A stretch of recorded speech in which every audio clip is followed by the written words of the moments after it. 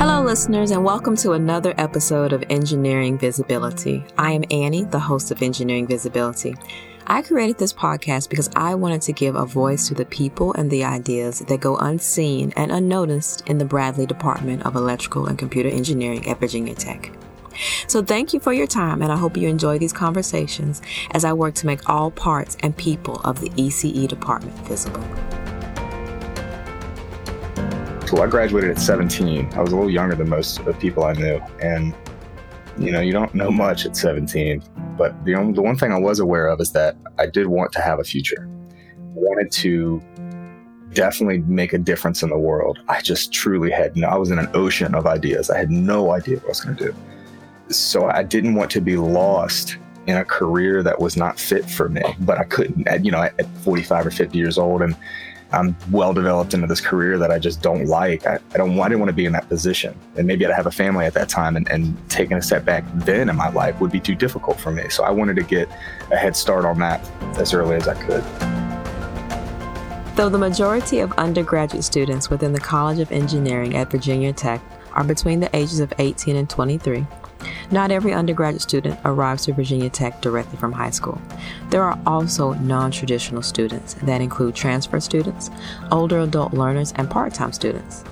Non-traditional students typically have different goals and expectations than their younger peers, and they bring a wealth of professional and personal experience into the classroom. So in today's episode, you will hear conversations from the non-traditional students and alumni of the ECE department. Our first story is from ECE alum Tony. Tony first studied Spanish and anthropology at UVA. Then at the age of 27, while living in Japan, he decided to pursue a career in engineering at Virginia Tech. Yeah, so basically in high school, I was taking a lot of language classes. I took Spanish, French, and Latin in high school. So I knew that I liked languages a lot, and UVA offered, I think, 20 languages in their brochure. So that's why I decided to go there, try out Spanish. But I wanted to kind of mix majors, and Latin American Studies was one major that I looked at doing. So it had a requirement of some anthropology classes. And my original plan was to do Latin American Studies and business. But when I got to taking my first anthropology class, I really fell in love with that. And I didn't do so well in economics my first year. So I decided to stick with anthropology and Spanish.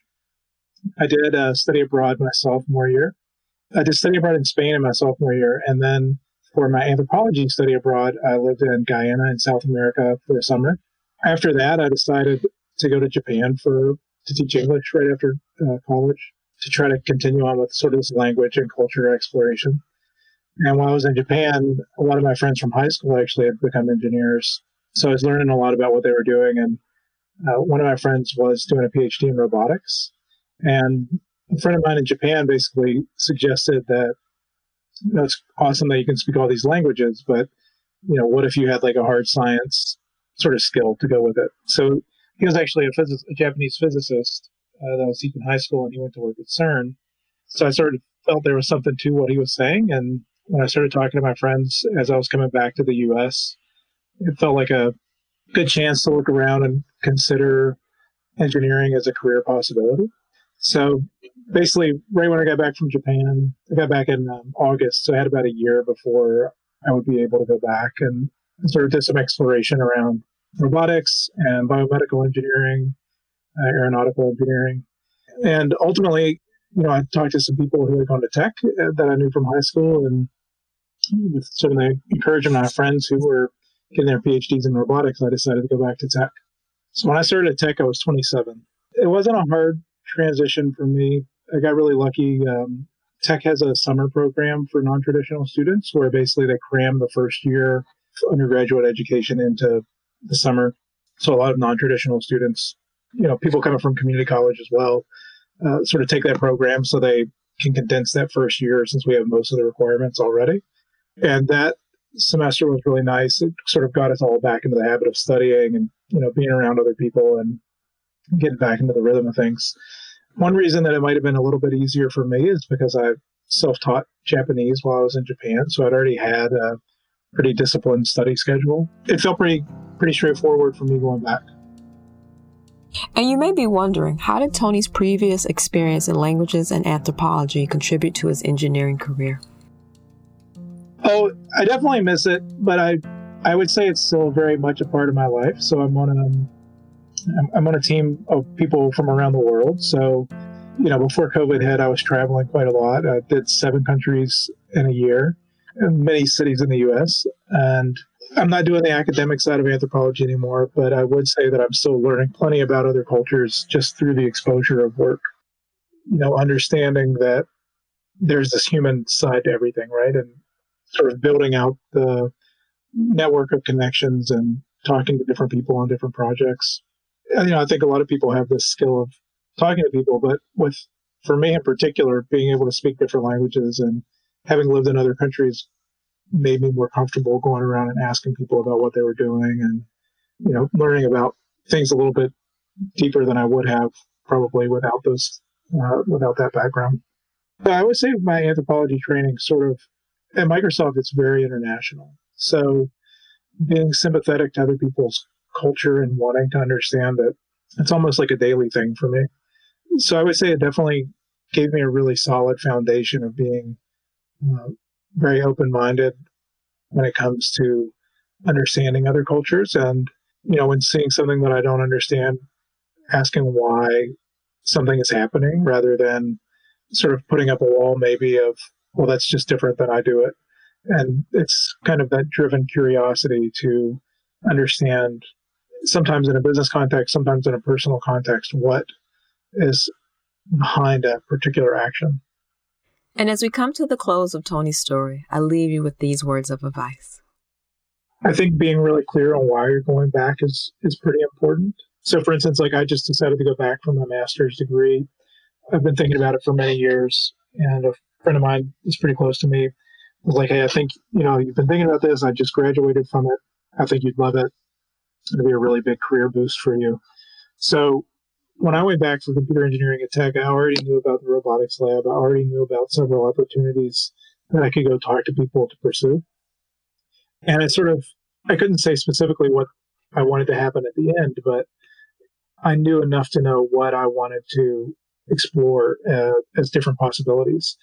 And so my advice would be, even if you don't know where you want to be in 3 years, knowing what you're interested in now and reaching out to those professors or those advisors or whoever, and getting an understanding of what it actually takes to participate in those projects to see if that's something that you want to do long term. When you return, sort of hit the ground running, because that'll maximize what you get out of your time there. For me, when I was graduating high school, like the 4-year model was very much what everybody did. I didn't know about trade school, for instance. I would have never even thought about going for 5 years other than, if I did like the extended master's. So, when you're young, maybe you don't realize like how much time is available to you. So, of course, there's like the cost consideration of staying longer. On the other hand, if you took time off to do a co-op or an internship, that experience could be really valuable in shaping your future. Another thing I would say in terms of what comes after is, people move jobs so often, even within the same company, that a lot of it is kind of like there's a lot of possibilities out there that you simply don't know about because you haven't been in the industry. And the sooner that you start exploring opportunities, trying different things out, the sooner that you can start to realize like, oh, there's these other 5 jobs that maybe I'd like to do, maybe I'd like to learn about. So I wouldn't put, this real time box on things. It's much more about sort of exploring what's interesting to you and going after those little things and, seeing if they really do spark your interest. Our next story is from Haley. Haley's story made me realize that transfer students also have a unique experience. Haley's journey began at Bluefield College, where she majored in math and theater, and then to Southwest Virginia Community College before she finally arrived at Virginia Tech. Here, Haley tells us of the challenges of being a transfer student. Within our little transfer community, I've come across, really have had the pleasure of joining and getting other people to be a part of. We definitely see ourselves as unique because, like, transfer students just see a whole different array of problems when they get here. Definitely the transferring credits thing is a big issue, but that's something that people mostly try to take care of before they get here, and maybe they notice that there are some tiny issues when they get here. Really, I think it's just finding a community is, like, maybe they don't want to be labeled direct just as a transfer student, and they want to find, more that they can interact with. Because I feel like a lot of groups of friends get started with their freshman year, being, like, on the same hall. And it's just really difficult because transfers don't get that, especially, say, like, if you don't know anybody else coming to Virginia Tech and you've got to find housing, and most people can't afford to live by themselves, like a 1-bedroom apartment. So they have to just find random people to live with. And so that happens, like, on Facebook. People will say, hey, I'm looking for a place to live. I need roommates. Or there are some apartment complexes that match you up with people, and it doesn't always end up the best. Other issues. Yeah, really just knowing where things are in Blacksburg and on campus, and already being expected kind of to know where these things are. You go to class and nobody really, or like the professors expect you to know certain things, maybe even within the class itself, based on previous classes that maybe freshmen took. And, we have our equivalent courses that we transfer with, but maybe there's some topic that was missed, and we don't exactly get the same treatment that way. We wonder what we're missing, what stuff that we should be knowing. Because if you do your first years here, then they know you know nothing, basically. And so whenever you're in, like, a higher level class and you're like, oh, they didn't teach us this is their fault. But when you're a transfer student, you think, should I have known this? Was I supposed to know this? Do I need to go take another class to know this? Am I just going to fail this one because I don't know it? It's kind of difficult. In my conversation with Haley, one thing that stood out to me was her dedication to helping those in the transfer community. So I started in fall 2019, being a transfer mentor. So this is my 3rd semester doing it. And since then, we have grown every single year that we've done it. I wouldn't say semester because spring semester is obviously not that big when it comes to new transfers. But we definitely have a really large group of transfers and, like, so mentors, mentees, and we're really just trying our best right now to make sure that everyone still feels connected. And because there's even more students in this program that we're doing that are the non-traditional student, where they're like 35 coming to school, being a transfer student online, and it's kind of hard. All of the mentors and mentees were all in a group me, and even just today, there was a dude wondering, how do I get to the gym from my apartment? Now, if you're a freshman and you start living on campus, you learn where the gym is, you learn maybe how to ride the bus, and then maybe along the way you learn kind of a little bit more about where these buses go. But transfer students, they don't know Blacksburg at all, really, most of the time. So they get here and they're pretty lost, especially with being online right now. They don't know campus at all. Today I set up a meeting time for me and one of my mentees, and I said, yeah, we can meet at the duck pond, and she has no idea where the duck pond is. And, like, that's just, like, sad to me that, I don't know, as freshmen, I feel like you get led by the hand almost, especially with all your RAs. You're like, oh, we're all going to go do this. We're going to go see this area. This is what this is. And then transfers, you most likely live off campus as soon as you get here, and no one's really around to show you where all these different places are. And who is all a part of this community? Mostly just ends up being people from community colleges, or really there's some that are, like, out of state that I think they saw our group, our program, as a way to get a bit more integrated with campus, with Virginia Tech itself, because I think a lot of Virginia Community College students that come to Virginia Tech already kind of have an idea of Virginia Tech, because community colleges are really big on pushing people to go to specific colleges and funneling them into their, like, after they get their associates. But then there are the ones that they take a year off and then they come to Virginia Tech.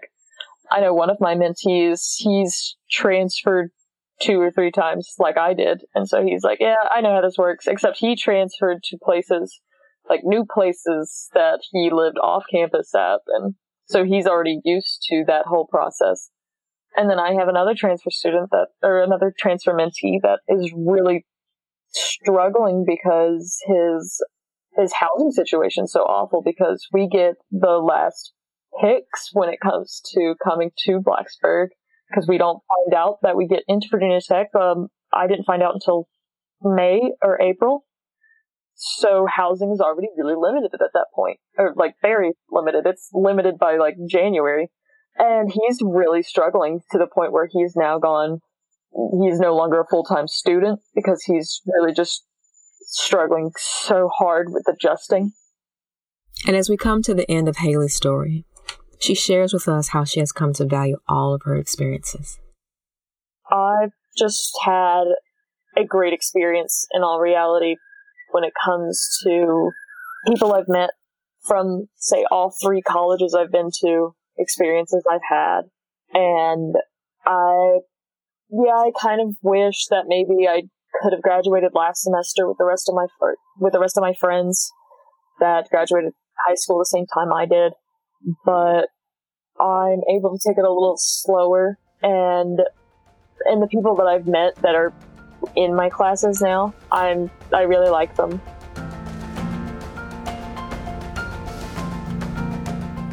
And our last story is from Jeremy, as he describes his career change from the culinary arts to computer engineering. Senior year, the expectation is just go to college. Get out of high school, go straight to college, get it done, be young in your career. So that's what I tried to do.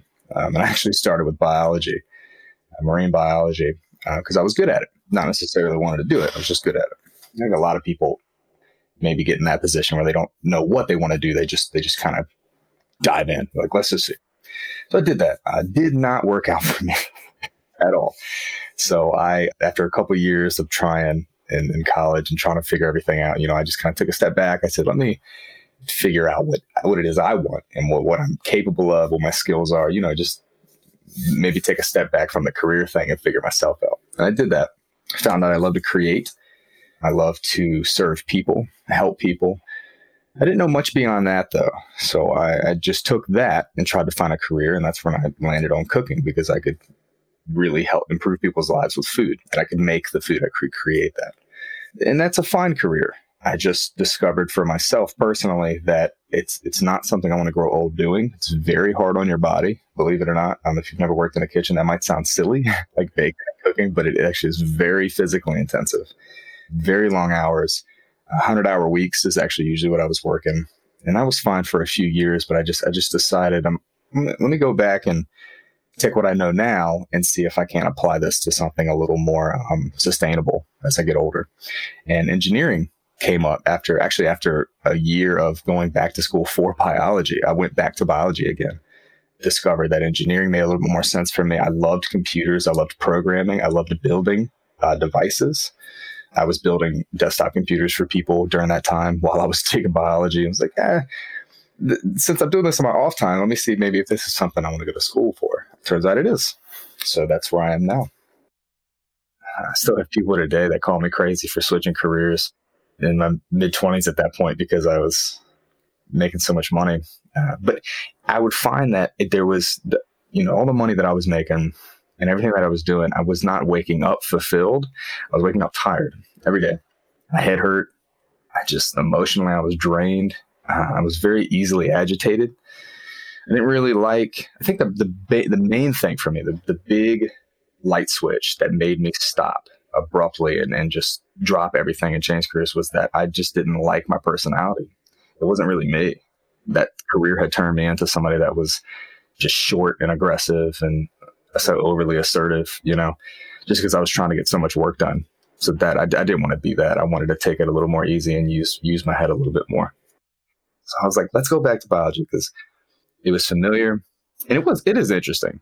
There's a lot about biology that's very interesting to me, even still. So I did. I went back to it, got great grades in biology, just was really good at that. But, when you start going to school, I went to community college in Richmond for my associate's degree. And I went there, and over the maybe a year and a half, a good bit into the program there, you start talking with instructors. I did a research project on some birds on the James River, and that was a really good experience. But you get to meet people, you get to meet professors and doctorates of different fields, and you speak with them, and you get their recounts of their career and of how they came up into what they're doing. And you naturally, I always compare when someone says something to me that's older than me or has any level of experience past me, I'll always relate that to what I'm doing and try to cross-reference and see if am I making appropriate steps in what I'm doing? And I found that, maybe I'm not considering what I'm fit for, where my place is going to be. It's like a little Lego block. Where should that fit? Where's the best place to put that block? And so I overthink things for the most part, generally to a detriment for me. But in this case, I would spend a lot of time thinking about what's my off time like when I'm not in school? What am I doing? What am I thinking about? What am I interested in? What am I reading? That kind of stuff. And actually, my girlfriend at the time, who's now my fiance, she told me, she says, all you do is computers. You love video games. You love making video games. You love building computers. That's all you do, man. Why don't you look at that? And I was like, man, you're kind of right. So I started talking to people. I talked to the head of engineering at that community college and got into the program and just really immediately made more sense. As soon as I started taking classes, I was like, this is what I'm supposed to do. It took me so long to figure that out, God, it's amazing. I think when you don't have that feeling for a while, but you really want to, and that a lot of people do, you see everyone around you. It's like, this is what I'm, I feel right. And you're just always doubting if you're in the right spot. It's very invalidating to your abilities. And you think, am I supposed to do it? Because my whole family, all the men in my family are contractors, electricians, and there's nothing wrong with that. That is honest work and it's hard work.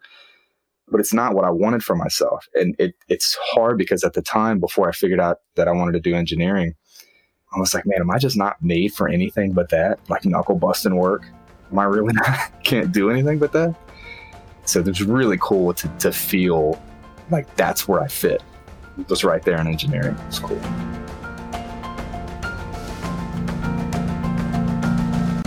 And for those of you who are listening, who may be trying to find your place in engineering or your fit or just not sure, I'll leave you with this. Surround yourself with people that are doing that are in a place that you want to be. Not necessarily a career, because if you don't know what that is yet, it's fine. But when I say a place, when someone's in a good place. You can tell when someone's doing something and making progress in their life and they're moving forward. Surround yourself with those people. Whether it's going to the same place that those people hang out, if it's put yourself in a position to be around successful people, and you will be amazed the conversations that you can have and what you can learn from people. And then don't value other people's opinions as much. I know that sound like conflicting ideas, but use the information that you can get freely from people as they share their stories, but look inside yourself too, because if you follow other people's advice all the time, and you always do these, try this, you should try this, you're probably not going to find what clicks with you, because there's something in you that's very valuable and that's very skilled at something. You just got to find it, and that you got to explore. That's the only thing you can do. Actually, I mentioned before that I tend to overthink stuff, so I want everything to be exact. Mm-hmm. Like my place in computer engineering, I wanted that to be 100% the only thing I'll ever want. Nothing's ever going to work that way, because we're humans. But I had an instructor I was doing that research paper with. He told me, because I had mentioned to him that I consider other careers. I was still in biology at the time. And he's like, man, I really like technology. I like all this. And he said, look, you can do whatever you want. You're going to be successful at it because you're putting yourself into it. As long as you're able to put a large portion of yourself into what you're doing, and you feel like you'll be able to do that, you're going to be successful at it. So don't get too wrapped up like I did originally into, oh, but if I do this and I go 5 years down the road here and then I end up being not as good as everybody else. It's not about that. If you can make it that far into it, you're probably okay, because you can put enough of yourself into that to progress into that career. So, don't nitpick too much about yourself. Find something that feels good and that you can wake up every day and you think like, man, I'm excited to learn about this. That's the important part. I'm excited to grow in this field. And then you will do well in that field. If you are considering going back to school or changing your career, and you think that it's feasible, dive in. Please do it. Because if you're not fulfilled in what you're doing now, you're not magically going to be fulfilled 10 years from now. Make sure you're doing something that when you look back on your life later on, you're proud of yourself. Is there anything that you would change? Honestly, no. I have this conversation weekly, I think. Then with my my partner, my fiance, we like to reflect on things, because she has her own career she's working on. I want to make sure that we're making the right steps. And no, I don't think I would, because, you can think different things about what would happen if you did this, but I think everything is the way it is now because of the way it was. So if I had not dropped out of school and I had not tried cooking for as long as I did, where would I be right now? I probably wouldn't be here. And I like where I am right now. I feel better in my 30s than I ever did in my 20s. So no, I'm really happy with the way things turned out.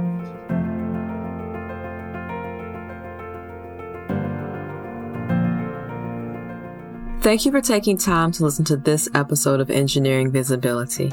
I'm your host, Annie Patrick, and I want to send a huge thank you to Tony, Haley, and Jeremy for taking time to share their experiences. Also, much appreciation to EC Tech Talk for allowing me to drop in. And last but not least, I'd like to thank the National Science Foundation and the Revolutionizing Engineering Department Initiative for making this podcast possible.